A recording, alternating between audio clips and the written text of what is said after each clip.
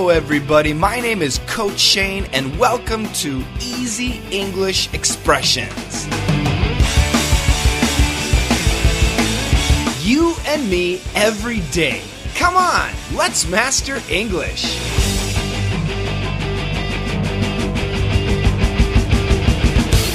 Hello everybody, welcome back to Daily Easy English Expression, the podcast. This podcast is brought to you by Gift Bunil. Thank you very much. From Yutaka. Thank you so much. And again, from Denton John. Denton John, you increased your patron plan. Thank you so much, buddy. That means so much to me. Seriously, I love that. Thank you so much. Now, thanks to these three great people and all the other patrons, and of course you for listening, we have a great expression today, and it is to straighten something or someone out. To straighten it out. To straighten him out. So straighten. S-T-R-A-I-G-H-T-E-N. To straighten something out. Well, yes, it means to make something straight. Okay? But what does this really mean? So to straighten something out means to fix something. To resolve a problem, to solve a problem, if there's something that is very disorganized, to make it organized. If something or someone is confused, to clear up their confusion. Somebody who needs to be straightened out, they need to be yelled at. They need to be taught how to do something. So if I said to a young child, I'm going to straighten you out, that means I'm going to make you into a good man. I'm going to teach you a lesson. I'm going to teach you how to behave. If I create a computer program, but there are just so many problems. For example, in America, have you heard of Obamacare? Yeah, it's the United States National Health Insurance Plan. So many problems. Somebody needs to go and straighten it out. Somebody needs to go and fix that problem. Do you understand?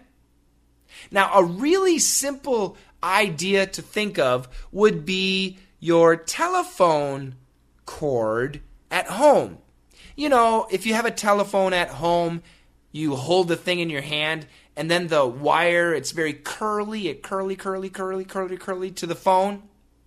And sometimes that wire gets all tied together, and it's really terrible. Well, in that situation, you need to straighten out the telephone cord. Sometimes little young boys, they start doing bad things. They start smoking or maybe drinking. Their life is getting all twisted and not good. Those young boys and young girls too, those kids need to be straightened out. Right? That's right, damn it. Okay, let's check out a dialogue. Professor Dick was so rude to me. He probably didn't know you were a teacher. I'm really mad. I'll go talk to him and straighten this out. Don't worry. I won't be happy unless he apologizes. Did you understand the situation? So one guy is angry. And he's angry because of a professor. The professor's name is Professor Dick. And this professor he didn't know that this guy is also a professor. So do you understand? So Professor Dick is probably an old professor. And this other guy, he's a new professor. But Professor Dick did not know that he was a new professor, so he was probably speaking to him like a student. And professors have lots of pride. They do not like to be talked to as a student. So he's really angry. So the other guy said, "Oh, he probably didn't know you were a teacher. Don't worry, I'll go talk to Professor Dick and straighten this out. I will straighten out this misunderstanding. I will straighten out this confusion. I will clear up the problem. I will solve the problem." Do you understand? To straighten someone out, to straighten something out, to organize something, to make something better, to clear up a misunderstanding, to educate someone so that they're proper. That's the idea. It's a very flexible phrasal verb. Can you give me an example of how you can use to straighten something out? I would love to hear from you. Leave me a message at Twitter at Coach Shane, Facebook ESL Coach Shane, or Google Plus community Let's Master English. Let's check out that dialogue 2 more times.